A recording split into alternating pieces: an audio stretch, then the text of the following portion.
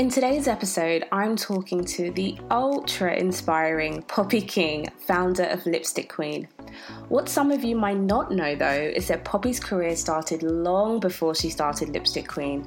In fact, it kicked off way back in the 80s with the first line of lipsticks called Poppy. Her fascination with lipstick came about when she was just 7 years old. Her father died, and her reaction was to get dressed up and do her makeup. That, she tells me, was when she learned the power of beauty to transform your mood and truly make you feel better. The lipsticks she wanted to wear at the time were matte reds, browns and burgundies that felt more 1940s than what was out there at the time. So like any true visionary, she created them. Her company was turning over $8 million, and by 1994, sales were up by 1,500%. The first set of 7 lipsticks came out in 1992, named after the 7 deadly sins, and Barneys started carrying them at the Madison Avenue store a year later. The brand got a cult following, but it never really reached its full potential. And after taking on a team of people, disputes about where the business was going led to expansion into other product categories and ultimately bankruptcy. Having sold the business at the age of 30, Poppy went on to New York and started working for the Estee Lauder group on the Prescriptive brand, before later leaving to write her very successful book, Lessons of a Lipstick Queen, about entrepreneurship, and that's what ignited her to go back into business again. She's a true disruptor in every sense of the word, and is the first to admit that while she is the founder of a beauty company, she's never considered herself part of the beauty establishment, and that's part of her charm. She feels that corporations have it all upside down and that their model is fundamentally flawed, in that the further along people get in the corporate career ladder, the further they are from the end user of the product. That's partly why she sold Lipstick Queen, but still stays on as creative director, where she's firmly in charge of the products you see on shelves while other people handle the business and numbers.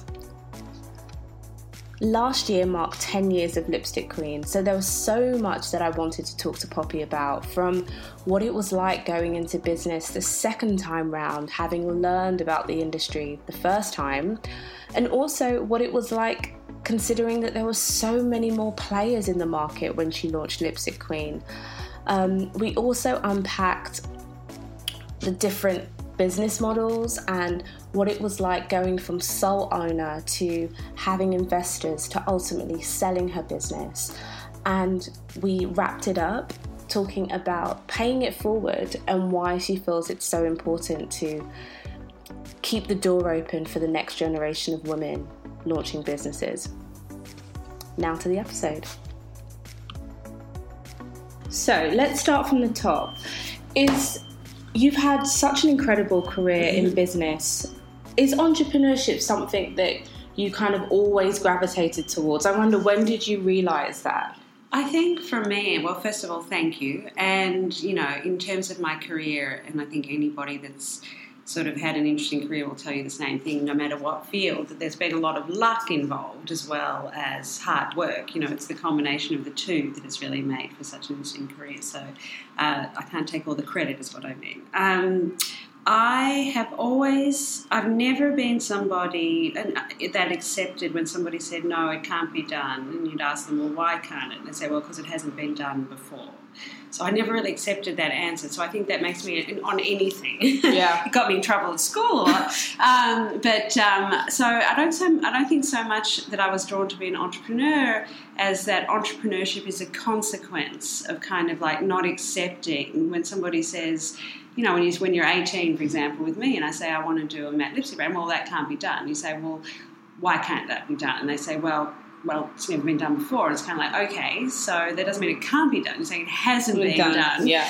So kind of like, and it may not work. Do you know what I mean? Yeah. Like, kind of like, but don't tell me it can't be done on the basis that it hasn't been done before. So I think that entrepreneurship just sort of like is kind of part of my personality in terms of kind of like I'd rather give something a try and fail than not try at all. Like, you know, so if I'm faced with that crossroads, like, do I not try because even though I really believe in this and really believe there's an opportunity, or do I try and fail? I'd rather try and fail. I mean, I'm not happy about it, but I'd rather that than the other way. Exactly. And come on, the best businesses in the world are the best businesses in the world because nobody's done them before. Yeah. Exactly, they're disruptive. That's the funny thing when you know, it's so funny because I've been in the same business in 2 totally different centuries, which makes me sound like a vampire, but in the sense that so I've been in the lipstick business for 26 years.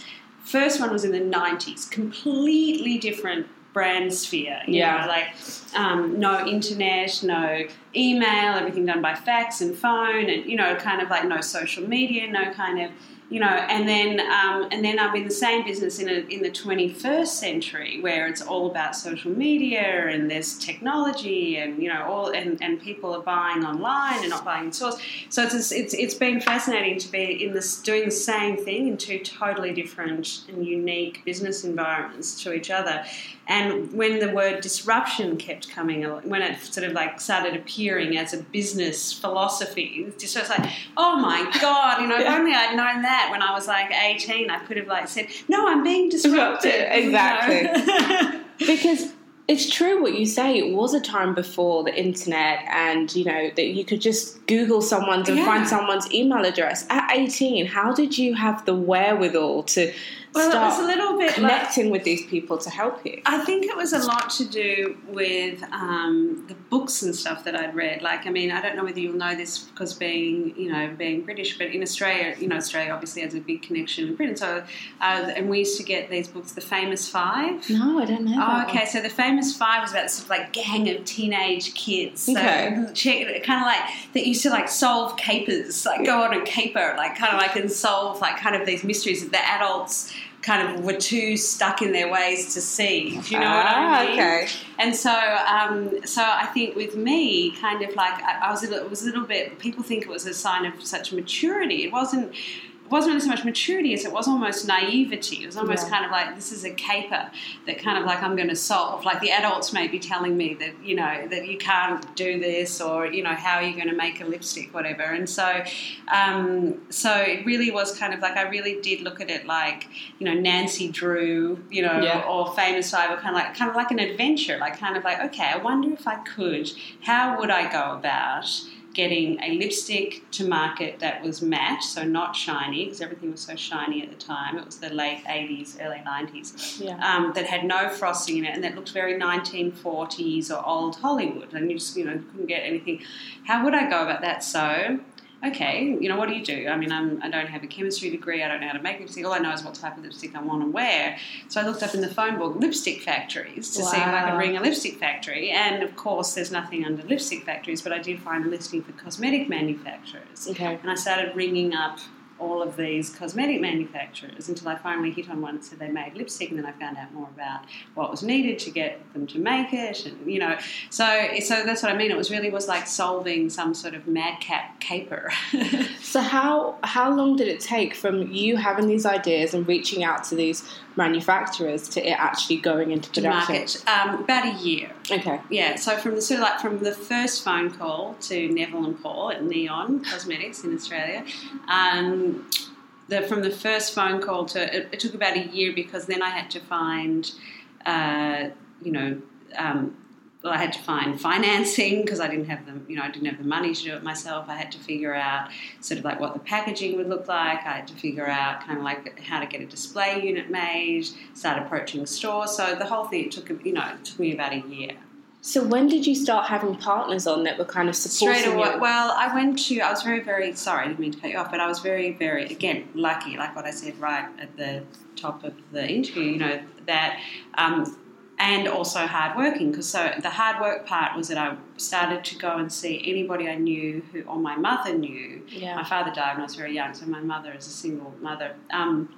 who my mother knew, who was in business, to sort of help understand what a business plan was, And then one of the people, so I was going around a lot asking a lot of advice to people who had businesses, either if they had a store or they worked in business or whatever, what's a business plan? And I'm trying to understand what a business plan was, because I wanted to apply for an award or a grant or some kind of government assistance to start it as a young woman in business, And one of the people that I went to was just really impressed with how clear I was on what the vision was, that they decided to invest in it themselves. So I was going there for advice and they said, I'll invest. And so it just goes to show that, you've just got to, what does they say? Fortune favours the bold. Very true. Because I wonder, did you ever encounter moments where your age acted as a barrier? Because I think we've spoken so much about ageism on the other side, but even I've encountered moments when you go into a meeting and they're kind of shocked that you're so young. You're so young. Did you ever experience that? I don't think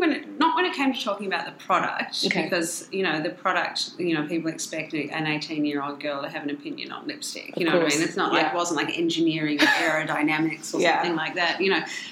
So it's not so much when it came to product. I think where my age and gender were and still are difficult is when it comes to navigating the financial world, navigating the gatekeepers of money. Of course. And because I'm not from wealthy family and I'm not from a long line of anything or any sort of protected environment. I'm sort of like somebody who's completely self-created, in terms of like the position that I've got myself into.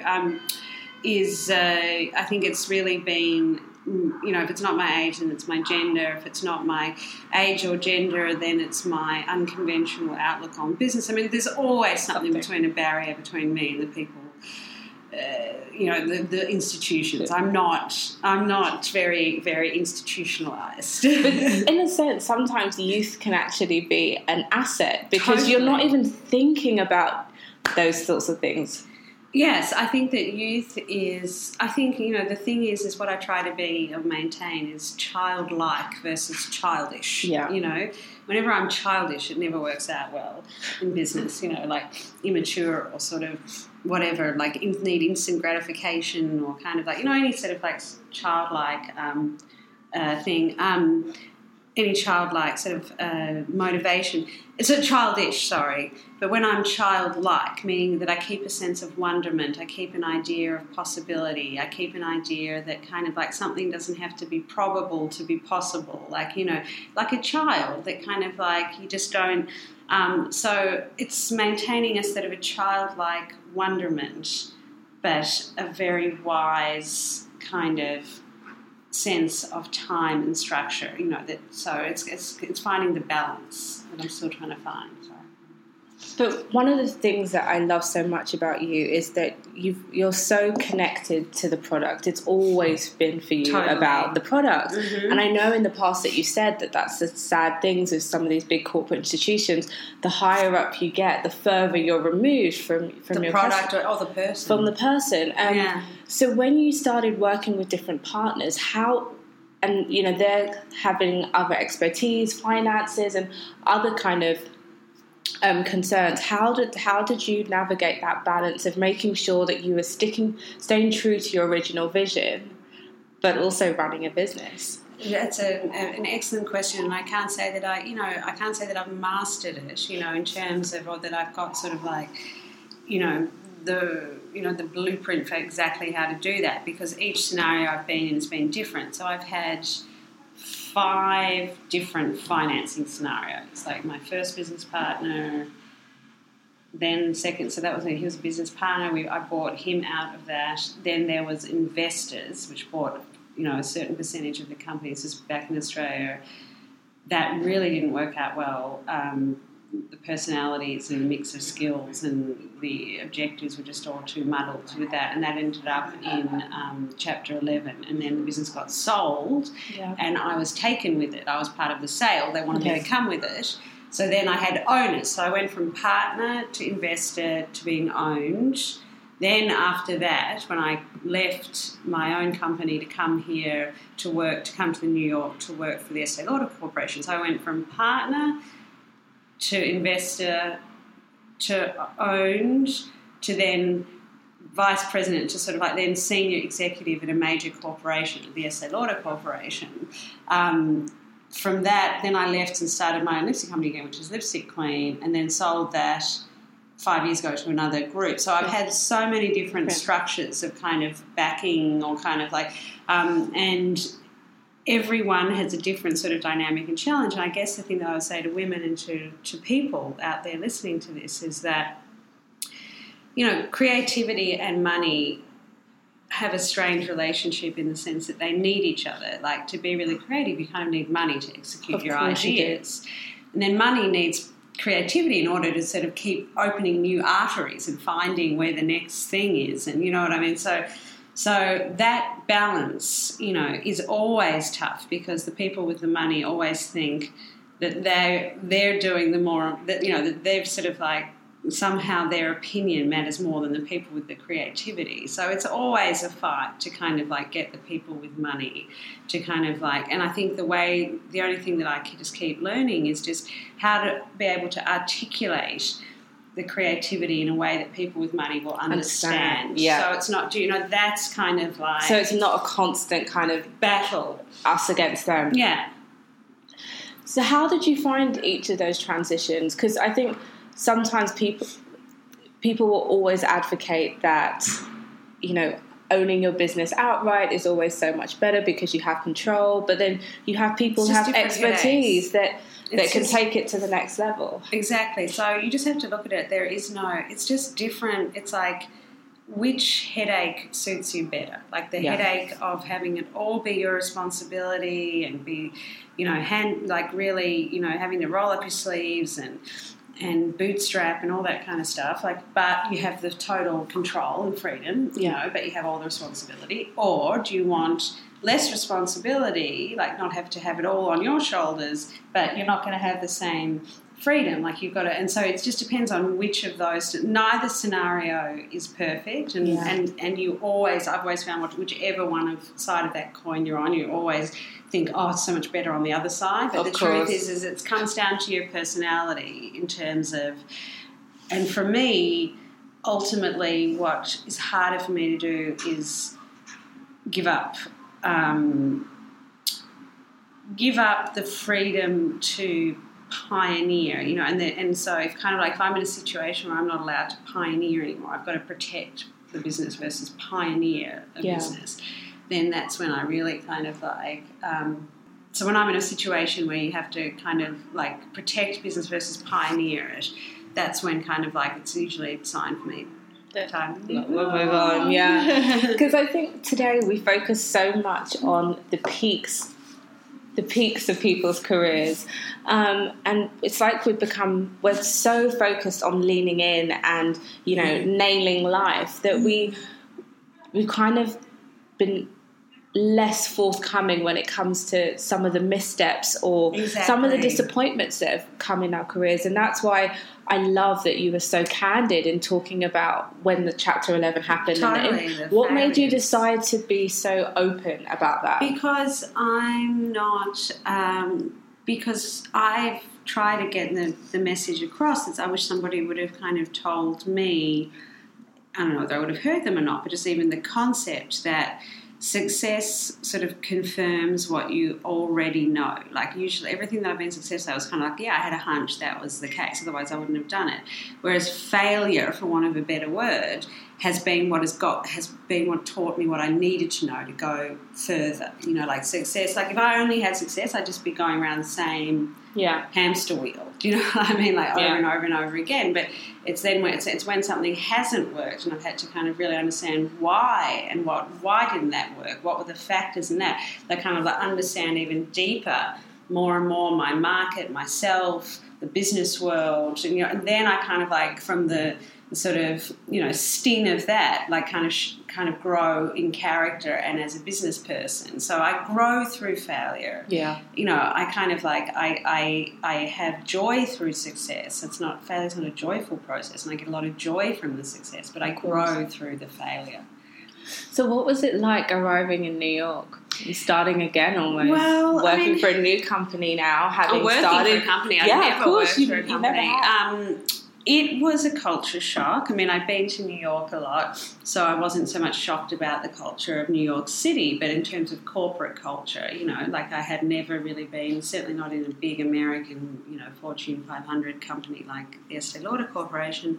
And I think that I was just so, I just really tried to let go. And I think, you know, when you move from so far, from like one hemisphere literally to another hemisphere, it was easy to just kind of like leave my experience and just say, okay, this is a new experience. So rather than kind of like coming in thinking, why don't they do it this way? That's how I always did it. Why don't they do it this way? That's how it was kind of like just let go how I used to do it, look at how they're doing it and figure out whether I think that's the smart way to do it or not, but don't try and drag my practices to the corporation. Like kind of like my practices as an entrepreneur, you know, like trying to sort of push those through a corporation is not. It was more like learn the practices of the corporation, then figure out which parts you could influence. So do you feel like it's an invaluable experience to work in the industry that you want to ultimately run a business in beforehand?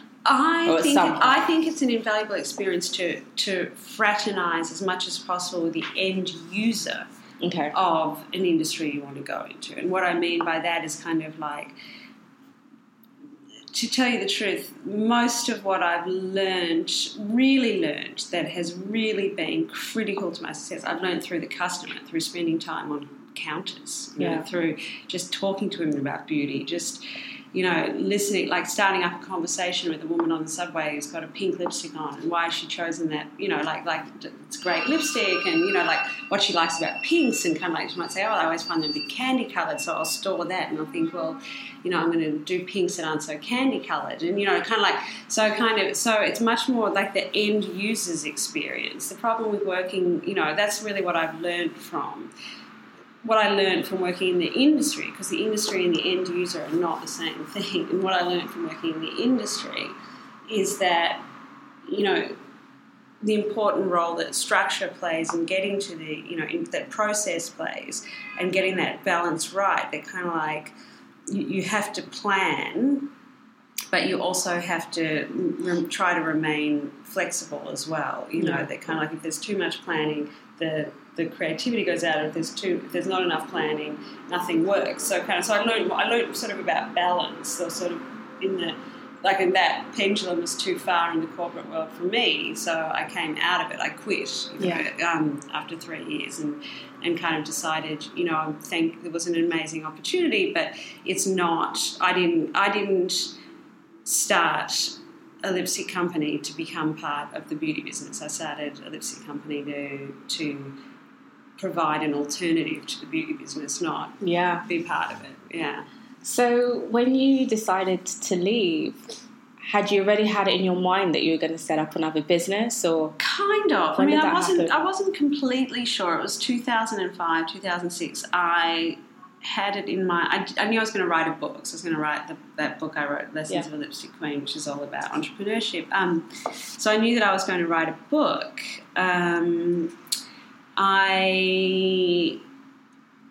In writing that book, I kind of like realised that my very original motivations when I was thinking about why did I start a lipstick company when I was 18, which was to sort of not to do something that really paid homage to the incredible transformation that lipstick is. Like, it's not about concealing or correcting. It's kind of much more, it's just so much more about what it does for me on the inside than, you know, what it does on the outside is just sort of a consequence of what it does to me on the inside.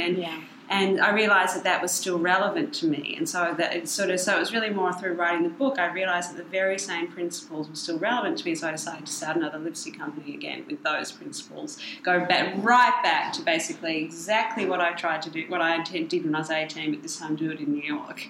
So how was the process different the second time around compared to the first?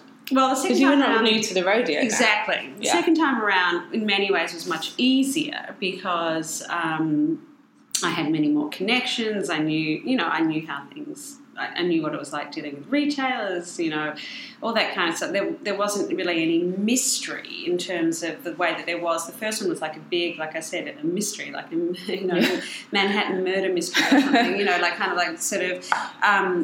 so the first time around was very sort of was like a mystery to be solved. The second time around was more about trying to carve out,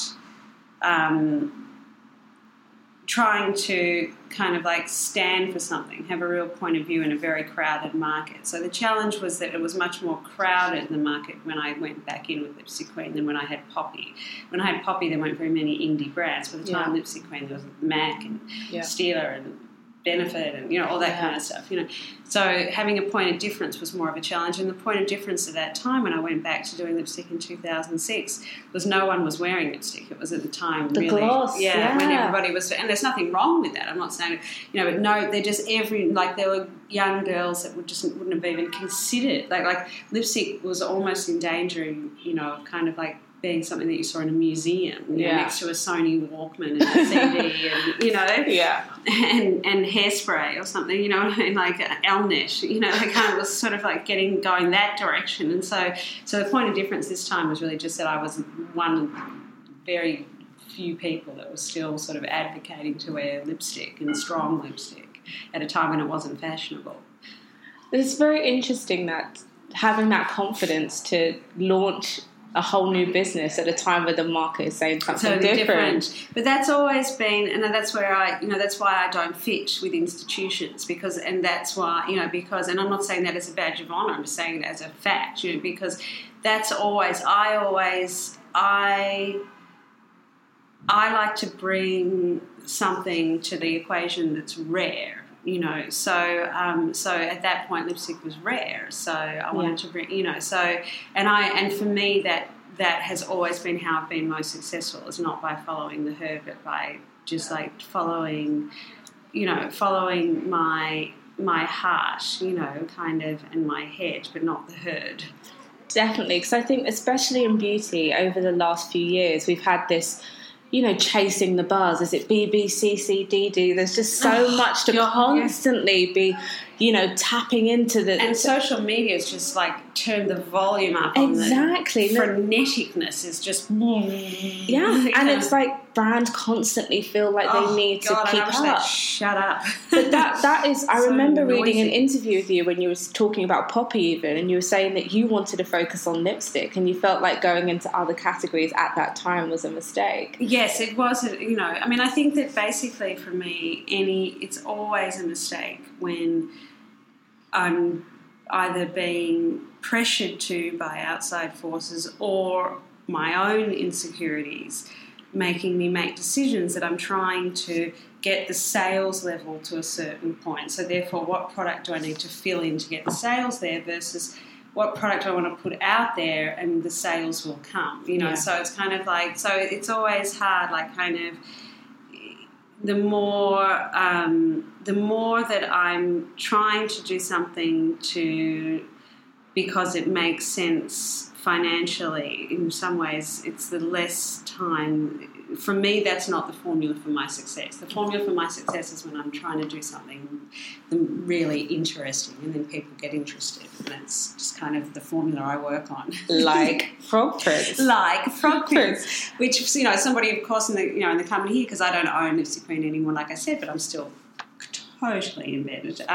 But like somebody said to me, we can't call lipstick, we can't put the word frog around, the idea of frog lips, so kind of, and it's kind of like, and it's like, no, I in that case I disagree. And so so it's that thing of kind of like I just really believe, and it's kind of somewhat of maybe a childlike or naive belief that if you do something interesting, people will be interested. If you don't do something interesting, you're going to have to figure out through a lot of advertising and celebrity push and all that how to make people interested. But if you make the product interesting, you don't have to figure out how to make people interested. They get interested. So talk to me a little bit about how frog prints came into... So in the way that most of my lipsticks come into being is through language, sayings, language, words, actually. Like, it's actually, if it were up to me, the brand would just be completely text-based, you know. But, you know, I know that I'm like, you know, I'm so off the needle in terms of what, you know, that kind of thing. But so I knew the saying, which I always loved, you have to kiss a lot of frogs to find a prince. Yeah. And many years ago, quite a few years ago, I was in talks about designing a line of makeup from Miss Piggy. Oh, that would have been brilliant. Fantastic. And one of the lines that I came up with all sorts of ideas for it. And one of the lines that I came up with at the time was like having her do a lipstick saying, you know, and then say I had to kiss a lot of frogs to find a prince, you know. So I had to kiss a lot of frogs to find the right lipstick, you know. Yeah. So I'd always had that saying in my head, and I kind of like just thought, you know, how can I embody that? And how can I bring that concept? You have to kiss a lot of frogs to find a prince in terms of like transformation, you know, something not being what you expect, determination, like keeping on going, something coming out of you. Like, how can I embody that concept in a lipstick? And that's what Frog Prince is. It's this green that works with the pH in your lips, and then it turns this beautiful rosebud pink.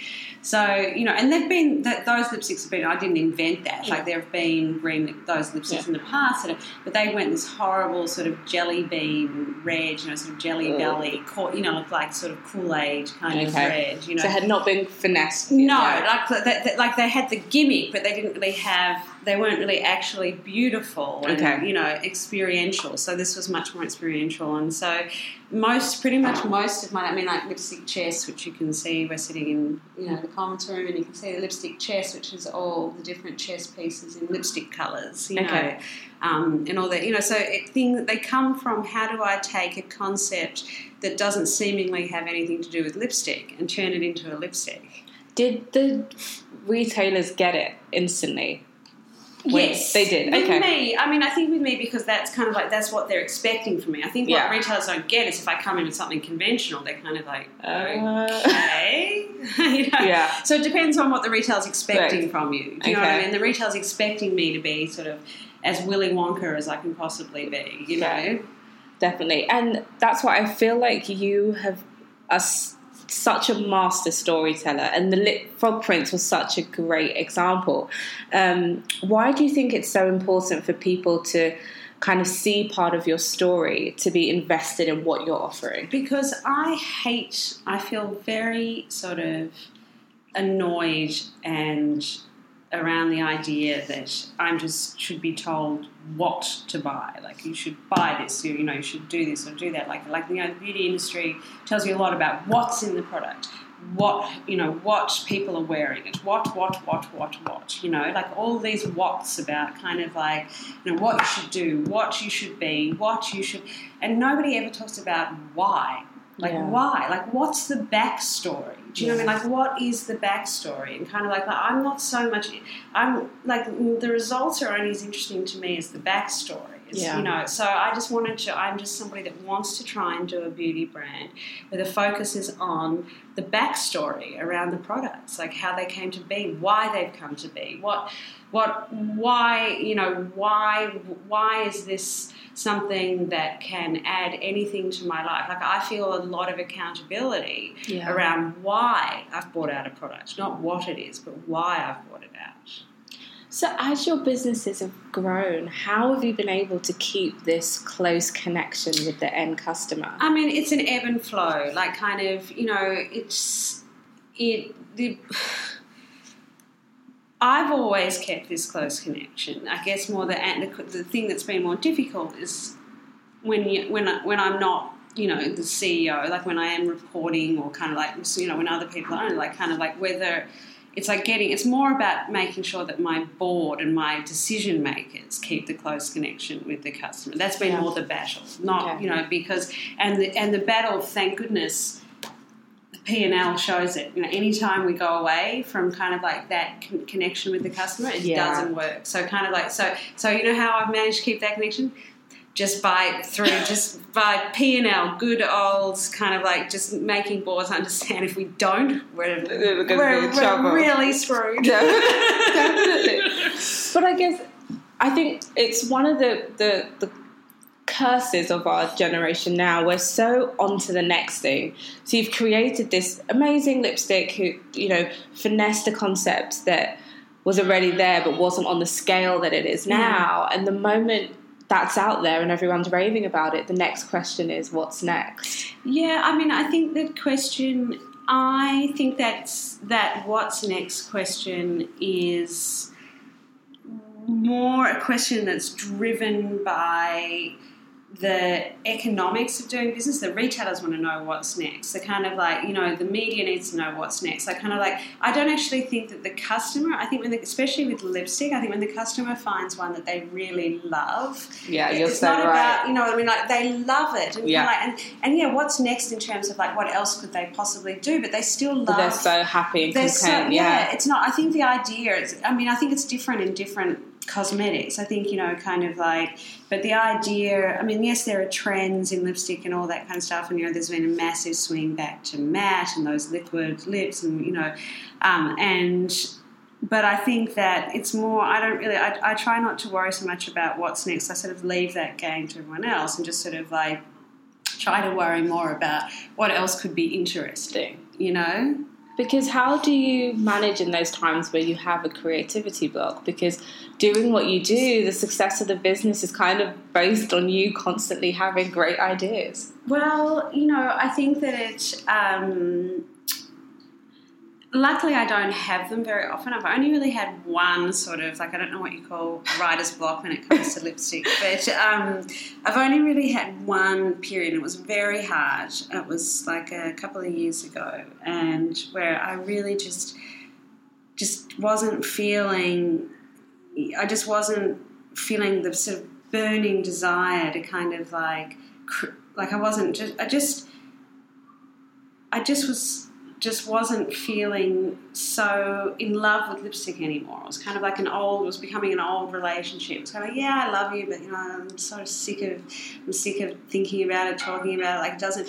And I think what happened was you just have to, during those periods when your creativity is not as high as other times, then it's just about just riding that period out.